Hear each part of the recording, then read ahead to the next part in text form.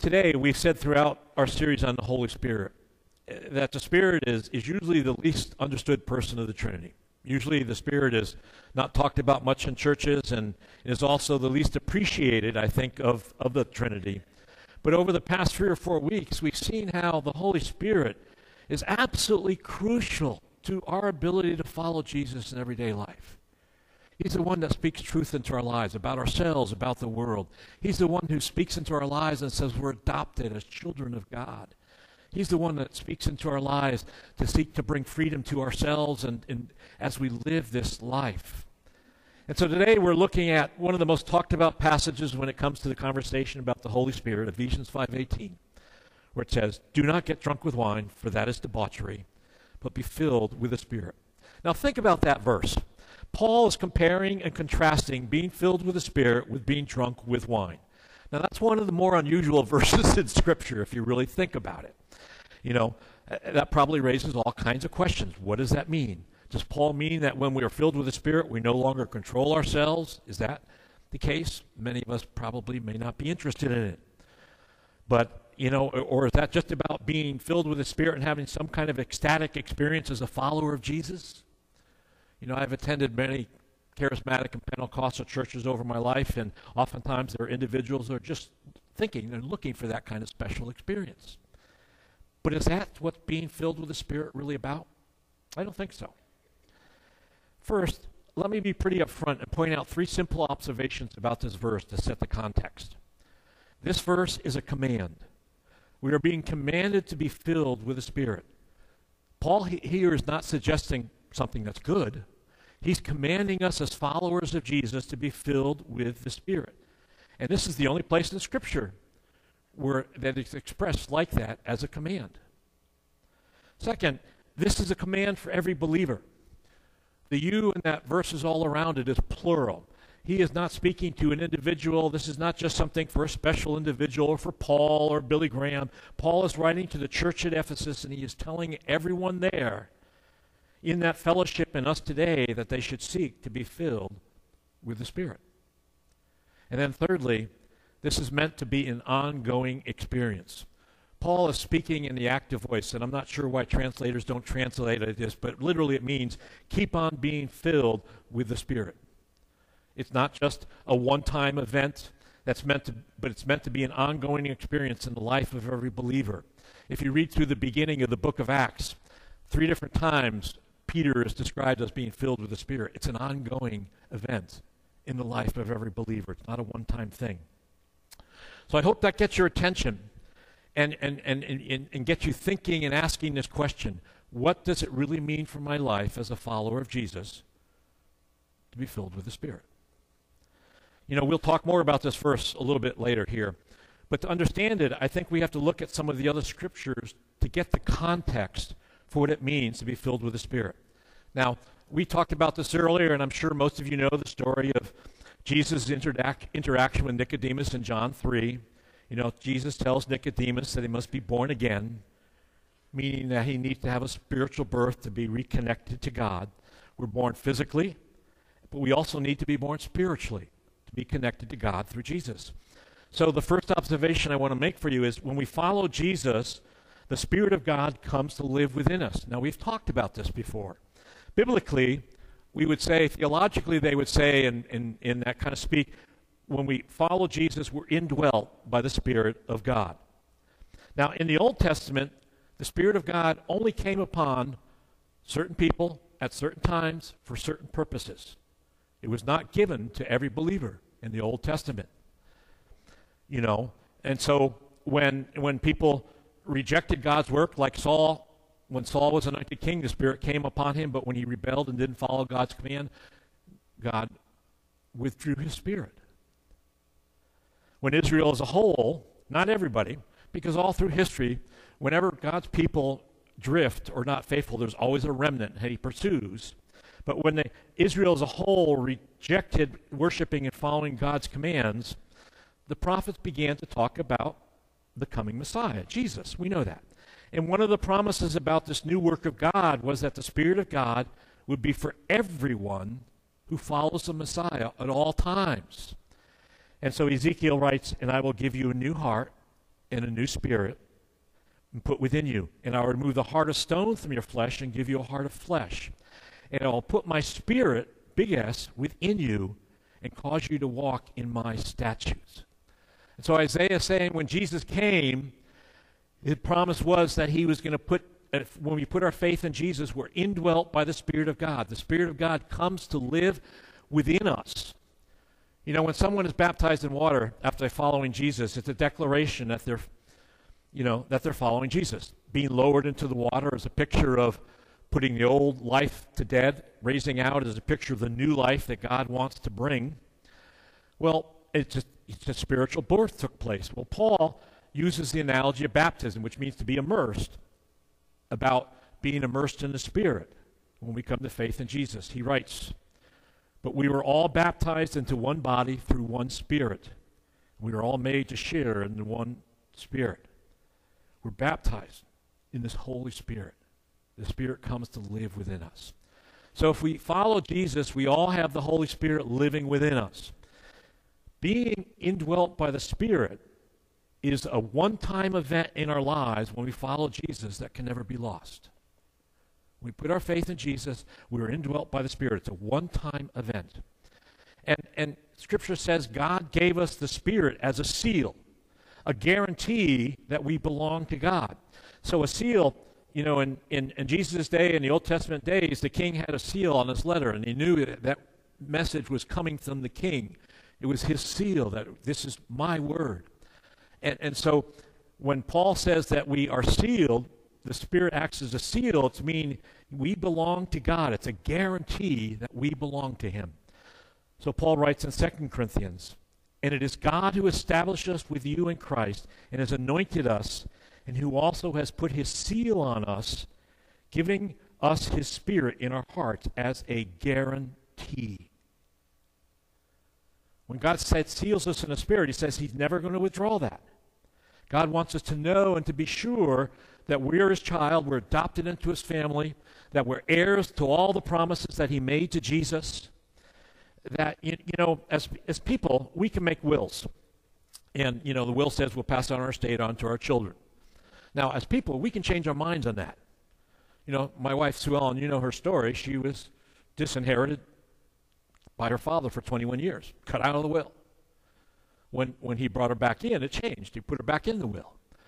But what Scripture is saying is God will never do that. When God makes a promise, he is faithful. You know, you think about God made a covenant with Israel, and even though Israel as a whole rejected their part in that covenant, God says, I will be faithful. He's going to honor his covenant to Israel.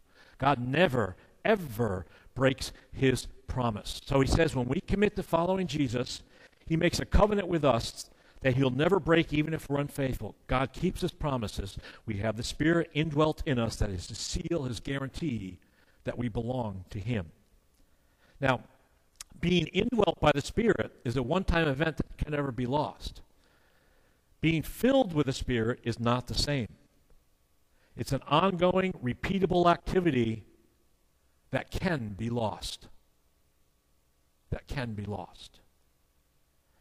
Why? Second observation. We can grieve or quench the Spirit's work in our lives when we ignore God. Paul writes in 1 Thessalonians 5:19, "Do not quench the Spirit." And that reminds us that the Spirit is a person. He's not a force or an energy. You know, you can't offend an inanimate object. You can only offend a person. If you ask Sue Ellen, she can tell you, I can offend her. You know, we all do. If you're married or in a relationship, we know that happens. But Paul is saying is that when we offend the Spirit, we limit his work in our lives. You know, all around our church, if you walk, you'll see fire extinguishers. You know, we have a company come in every year to check them to make sure they work because we have a nursery school here. We're a public meeting place. And if a little fire breaks out, the purpose of the fire extinguisher is you can grab it and you can hopefully put that fire out before it becomes serious. Well, in many ways, Paul is saying we can be like that fire extinguisher in our own heart. We can inhibit and literally put out the Spirit's work in our lives.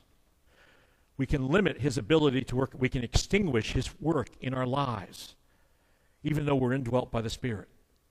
What he's saying is we won't experience the life, the purpose, the peace, the satisfaction, the wholeness that God wants to bring to each of our lives, even though we committed to following Jesus, even though we're indwelt by the Spirit. So there are two main ways, I think, that we can quench the Spirit or grieve the Spirit in our lives.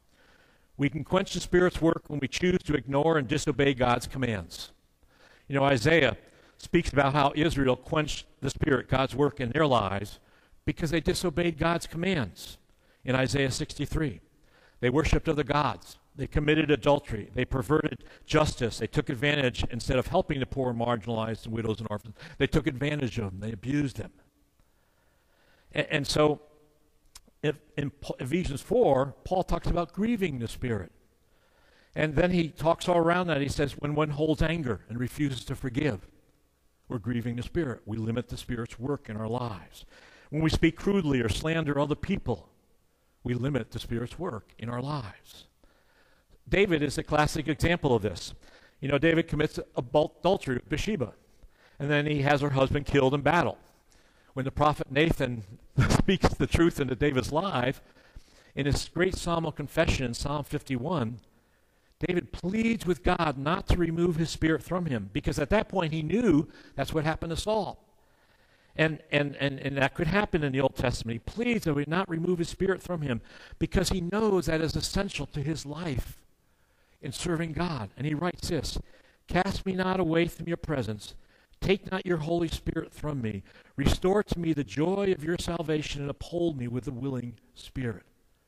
David recognizes that disobedience quenches the Spirit's work and keeps us from experiencing the full measure of life that God wants to give us. And then we can limit the Spirit's work when we don't take the time to get to know the real Jesus. We limit the Spirit's work when our Bible only collects dust on a table or a bookshelf at home, and we make no real effort to learn about Jesus and how he wants us to live. We limit the Spirit's work in our lives when we're not talking to God and asking him to reveal himself in our lives day by day. You know, in that opening prayer we read from Ephesians 3, Paul prays for and expresses a desire that we would know the power of his Spirit in our inner being. In other words, that we would be filled with his Spirit. And then he goes on to tell us how that happens when he prays, that we would have the strength to comprehend with all the saints what is the breadth, the length, the height, the depth, and to know the love of Christ that surpasses knowledge, that you may be filled with all the fullness of God.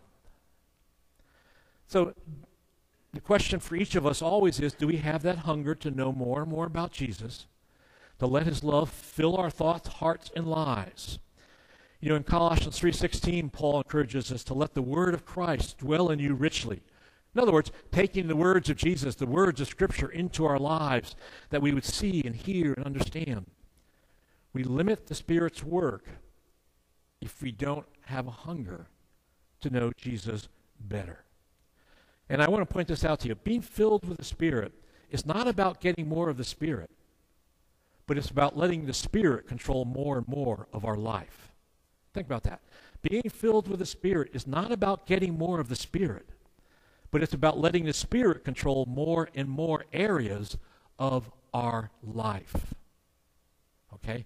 When we're born again, we have all the Spirit that God gives us. It's all there, right within us. We have the Spirit. But being filled with is about letting the Spirit control more and more areas of our lives and how we live, how we think, how we act, and what we do in ministry. So, third observation. The filling of the Spirit is intended to bless and minister to other people. To be filled with the Spirit is not an end in itself intended just to bless our own life, although that is a side benefit, to make us feel good and to make us have the super spiritual experience. That's not what it's primarily about. As you read through Acts, everywhere it talks about God's people being filled with the Spirit, it's always in the context of sharing Jesus with those outside the church, or in the context of encouraging brothers and sisters in Christ in the church. The filling of the Spirit is meant for ministry. In Acts 2, we're told, and I'm going to take you through a few scriptures in Acts here really quickly. In Acts 2, we're told that the disciples were filled with the Holy Spirit. And what happened? They began to speak in other foreign tongues, praising God. Why? They were witnessing to other Jews who came to Jerusalem for the festival of Pentecost. They were filled for the purpose of sharing Jesus. In Acts 4, Peter and John were arrested for continuing to talk about Jesus, and the religious rulers, the same rulers that had Jesus crucified, call them in to speak to them, and they tell them not to stop speaking about Jesus. And then Acts 4, Peter and John, it says this, in Acts verse 8 we're told, then Peter, filled with the Holy Spirit, said to them, rulers and keepers of the elder. He was declaring the gospel to the rulers, the ones that crucified Jesus. That's where he's filled with the Spirit.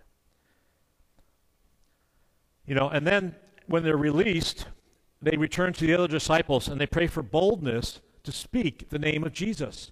That even though they were told to stop speaking, they go back and pray, God, help us to continue to speak the name of Jesus. And verse 31 tells us, the place in which they were gathered was shaken. They were all filled with the Holy Spirit and continued to speak the word of God with boldness. Being filled with the Spirit is about ministry. It's not about some special experience that we get. It's about ministry. In Acts 6, Luke tells us there was a dispute between the Hebrew and Greek widows over the distribution of food. So the disciples go to the church in Jerusalem and say, appoint 7 men full of the Holy Spirit to oversee this ministry within the church. Again, those men were chosen, people were chosen, why? To oversee ministry and encouragement within the church, to serve. And then Stephen, one of those 7, is chosen, and he's described as a man being filled with the Holy Spirit. And Acts goes on and says he was doing great signs and wonders among all the people. He was bearing testimony. He was ministering. When Stephen is arrested, and the Jewish ruling council are about to put him to death, stone him to death, he was the first martyr. Acts 7 tells us, but he, Stephen, full of the Holy Spirit, gazed into heaven and saw the glory of God. And then Luke tells us that he went on to bear testimony to these people who were about to put him to death and ask God to forgive them, even as Jesus did on the cross. He's filled with the Spirit. Why? Because he's ministering even in his moment of death. When the Gentiles begin to follow Jesus in Antioch, the disciples send Barnabas there to check it out. Because remember, the early believers didn't think Gentiles could become Christians unless they became Jews first. Okay? They had a hang-up. And Luke tells us, when Barnabas saw the grace of God, he was glad, and he encouraged them to remain faithful to the Lord. Why? Because Barnabas is described as being filled with the Spirit. And he realized God was doing a new work. So instead of questioning that work, he encouraged the believers. He saw beyond what he was used to. And then when Barnabas and Saul begin their first missionary journey, they visit Antioch and Pisidia, and they spend time teaching about Jesus, and many come to faith. And then when some of the leading Jews in the city rose up to oppose Paul, to persecute them because they were saying Jesus is the Messiah, they left the city, and Luke writes, and the disciples there were filled with joy and with the Holy Spirit. Why? Even though there was persecution, because Jesus was being preached, people were coming to faith, and God was still working. I can remember a few incidences in my life, one really clearly, and I wish I could say I can remember many more incidences. It was the summer of my freshman year in college, and I spent the summer on a beach project with what was known as Campus Crusade for Christ. And what they did at various resort beaches around the country, every summer they would have 35, 40 college students come, and you'd work there, a job to support, you would receive training, and then you'd go out and share Jesus with people on the beach. This was in 1971. The Jesus movement was full swing. People were actually interested and open to talking about Jesus. That's not the same anymore. But that was just part of the era. And so I remember one particular night, another guy, Robert, and myself, were going out to share with people just sitting on the beach. And we had the sense that God wanted to do something special that evening. We just knew it. And we prayed and asked God for the Spirit to guide us and direct us. And that night, we talked to 3 different people, and each one of those people committed their lives to following Jesus. It was awe-inspiring. We just sensed that God wanted to do something. That was the Spirit of God working. You see, the filling of the Spirit is intended to bless and minister to other people. It's not just meant to be a spiritual high for ourselves. It's meant to point people to Jesus. Now, having that context of what we just talked about, let's go back to Paul's most unusual command, Ephesians 5:18. Do not get drunk with wine, for that is debauchery, but be filled with the Spirit. Now, obviously, Paul is comparing and contrasting being drunk with wine and being filled with the Spirit. So the question we have to ask is, how are they alike and how are they unalike? And the best explanation I saw of this came from Tim Keller at Redeemer Presbyterian Church, and how they're alike and unalike. And first, how they're alike. You know, in Acts 2, the disciples are withdrawn. They're keeping to themselves. They're hiding. They're not in public. You know, when Jesus was arrested, they scattered. They ran. Then when the Spirit comes upon them, what do? They begin to speak with great boldness, fluency, and joy. It's as though suddenly their shyness, their uncertainty was gone. They're no longer hiding or withdrawn. Instead, they are boldly declaring who Jesus is to people who helped put Jesus to death. They're going to the temple where people are gathering and speaking about Jesus. You know, oftentimes when someone drinks too much wine or alcohol or whatever, they lose their inhibitions and they say and do things they wouldn't normally do. Well, that's what the disciples were doing. They were doing things they had not done. That was not part of their DNA. And the people looked at them, and many people looked at them and said, they must be drunk. Because they were boldly declaring who Jesus was in a way that they never had before. They were carrying on in a way that was different and seemed a little crazy. They were filled with boldness, joy, outgoing, standing in public and declaring, not running or hiding anymore. But in many ways, I think the key to understand what Paul is saying is found in how being filled with the Spirit and being drunk are different and not alike. I think Paul grasps intuitively what we knew scientifically today, that alcohol is a depressant. Alcohol is a depressant. It depresses and diminishes part of our brain function. So we kind of lose touch with reality. We say or do things that are totally inappropriate to the reality that is around us. Our awareness of the world around us is diminished. And so what Paul is saying, I think is saying is, what's different is, it seems to suggest that when we are filled with the Spirit, we are more in touch with reality because we see the spiritual realities that are there, that are real and true. Our grasp of reality isn't diminished. Our grasp of reality is enhanced. In verses 15 to 17, before that passage in Ephesians we read, Paul tells us that we'll become more aware of the world around us. We're aware of what we're doing and how we're acting. Chris, if you bring up that, then we're seeking to do the wise things. We're doing the wise things, not the crazy things. We're using our time productively, making most of the time. We're tuned into how God would have us live and act. So what Paul is saying is when we're filled with the Spirit, we're more in touch with reality. But when we're drunk with wine or alcohol, we lose touch with reality. You know, a very clear example is seen in 2 Kings 6. In 2 Kings 6, this is a story, a chapter, the king of Syria was waging war against Israel, but he was constantly being frustrated. He had no success because the prophet Elijah was speaking God's words to the king of Israel and telling him what they do. So the king of Syria was never successful. So he decides to send all his army and his chariots to surround the city where Elisha is so he could kill him, take him away, so that Israel would have no success. He was planning on seizing Elisha. So in the morning, after the city is surrounded, Scripture tells us that the servant of Elijah got up, walked out, and looked out and said, "Oh my, look at the army and all the chariots surrounding the city." He goes to Elijah, "What are we going to do?" And Elijah says to him, "Don't worry. God is greater than the army that's sitting around us." And you can imagine the servant scratching his head.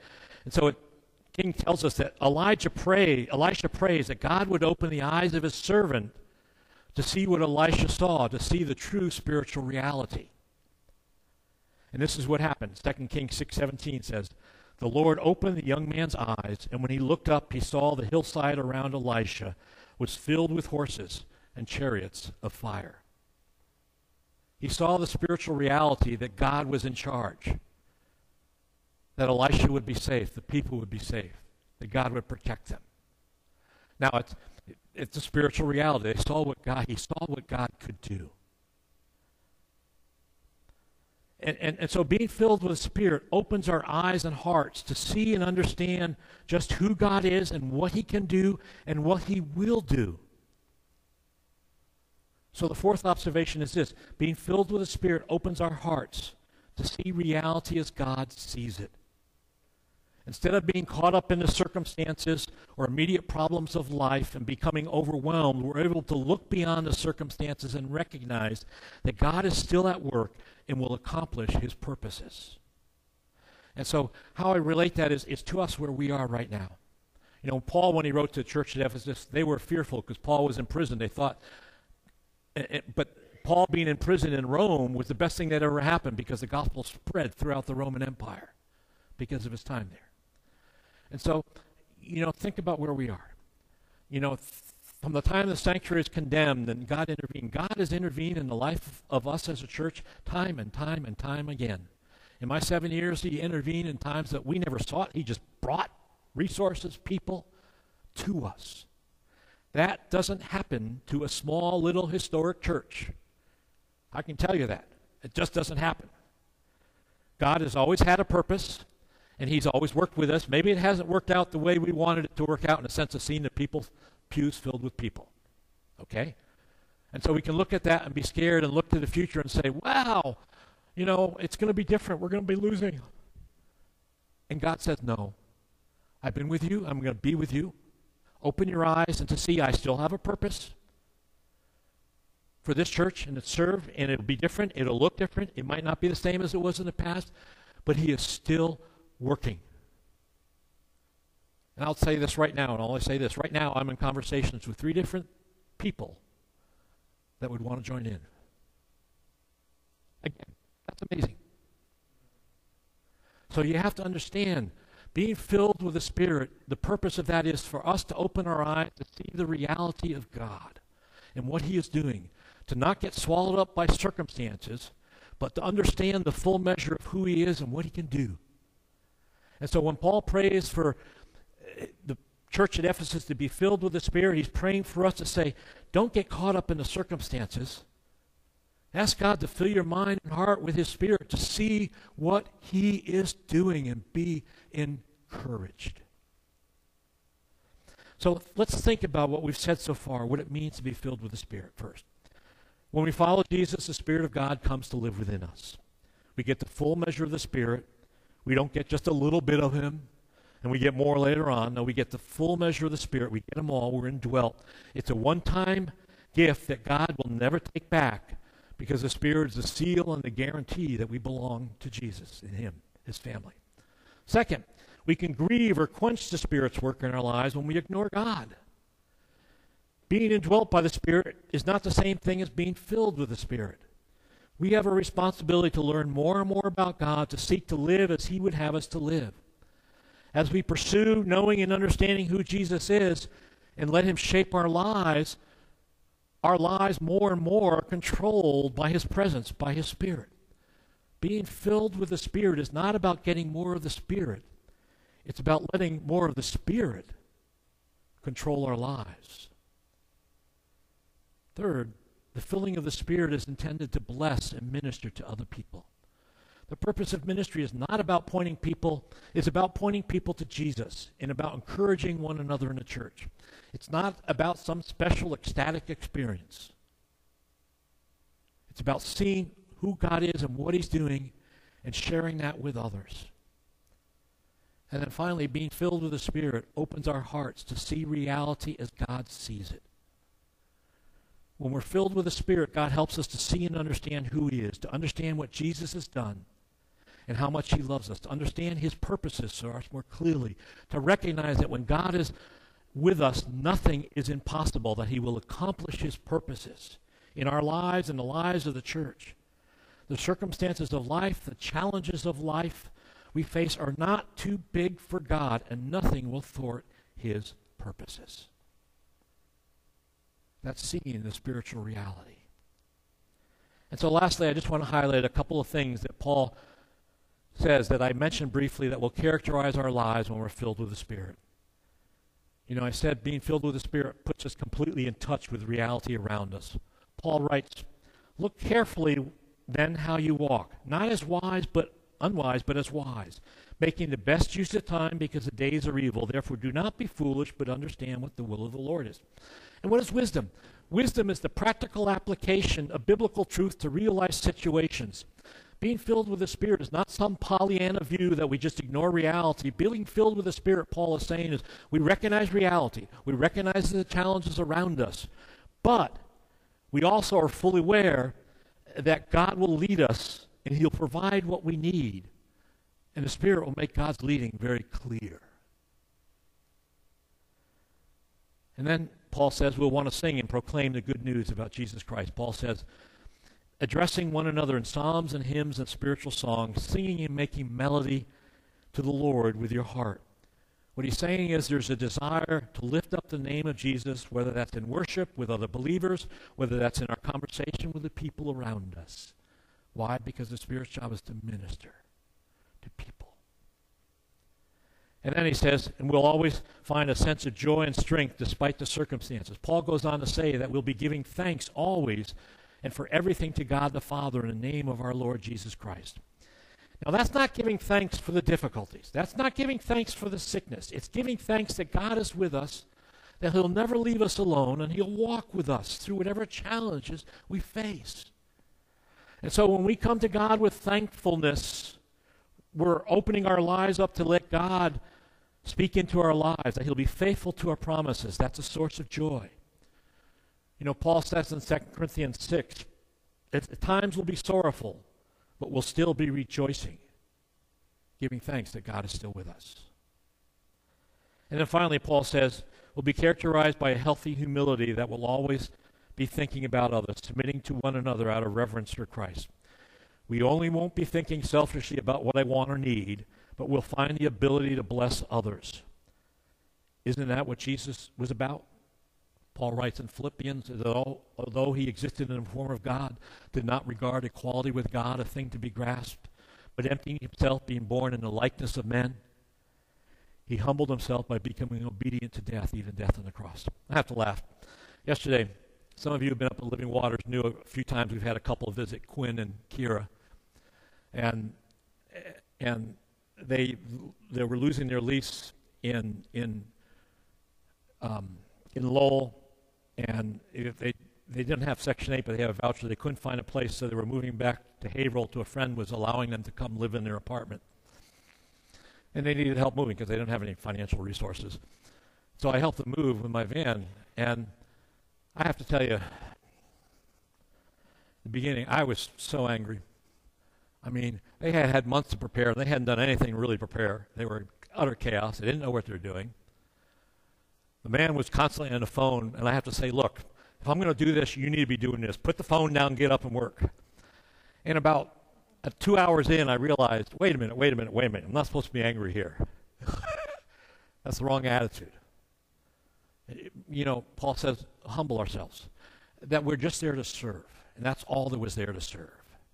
And that was a change of attitude. But see, that's what Paul is saying. The Spirit makes a difference in our life and how we approach life, how we approach situations. Now, I don't know about you, but I do know yesterday was much more enjoyable when I could let go of that and realize why I was there doing it. It's a much better way to live than being angry, being unforgiving. You know, at one point I wanted to throw his phone out of the car. Just get rid of it. But that's not the way to live. That's a lousy way to live. To pray for the Spirit to be at work in our lives, in the life of our church, in the lives of those around us. If we let the Spirit control more and more of our lives, that's where we find the joy, the peace, the purpose. Even now, even as we struggle with where we're going. And let me read those verses from Paul again. For the reason I bow my knees before the Father, through whom every family in heaven and on earth is named, that according to the riches of his glory he may grant you to be strengthened with power through his Spirit in your inner being, so that Christ may dwell in your hearts through faith, that you, being rooted and grounded in love, may have strength to comprehend with all the saints what is the breadth and length, height and depth, and to know the love of Christ that surpasses knowledge, that you may be filled with all the fullness of God, that you may be filled with the Spirit. How do you pray for yourself right now? How do you pray for the church right now? How do you pray for those around you? That's one of the things we need to be praying for each other and for the church and leadership, that we would see what God is doing and understand and know his will, and that we would see his purposes in what he's doing.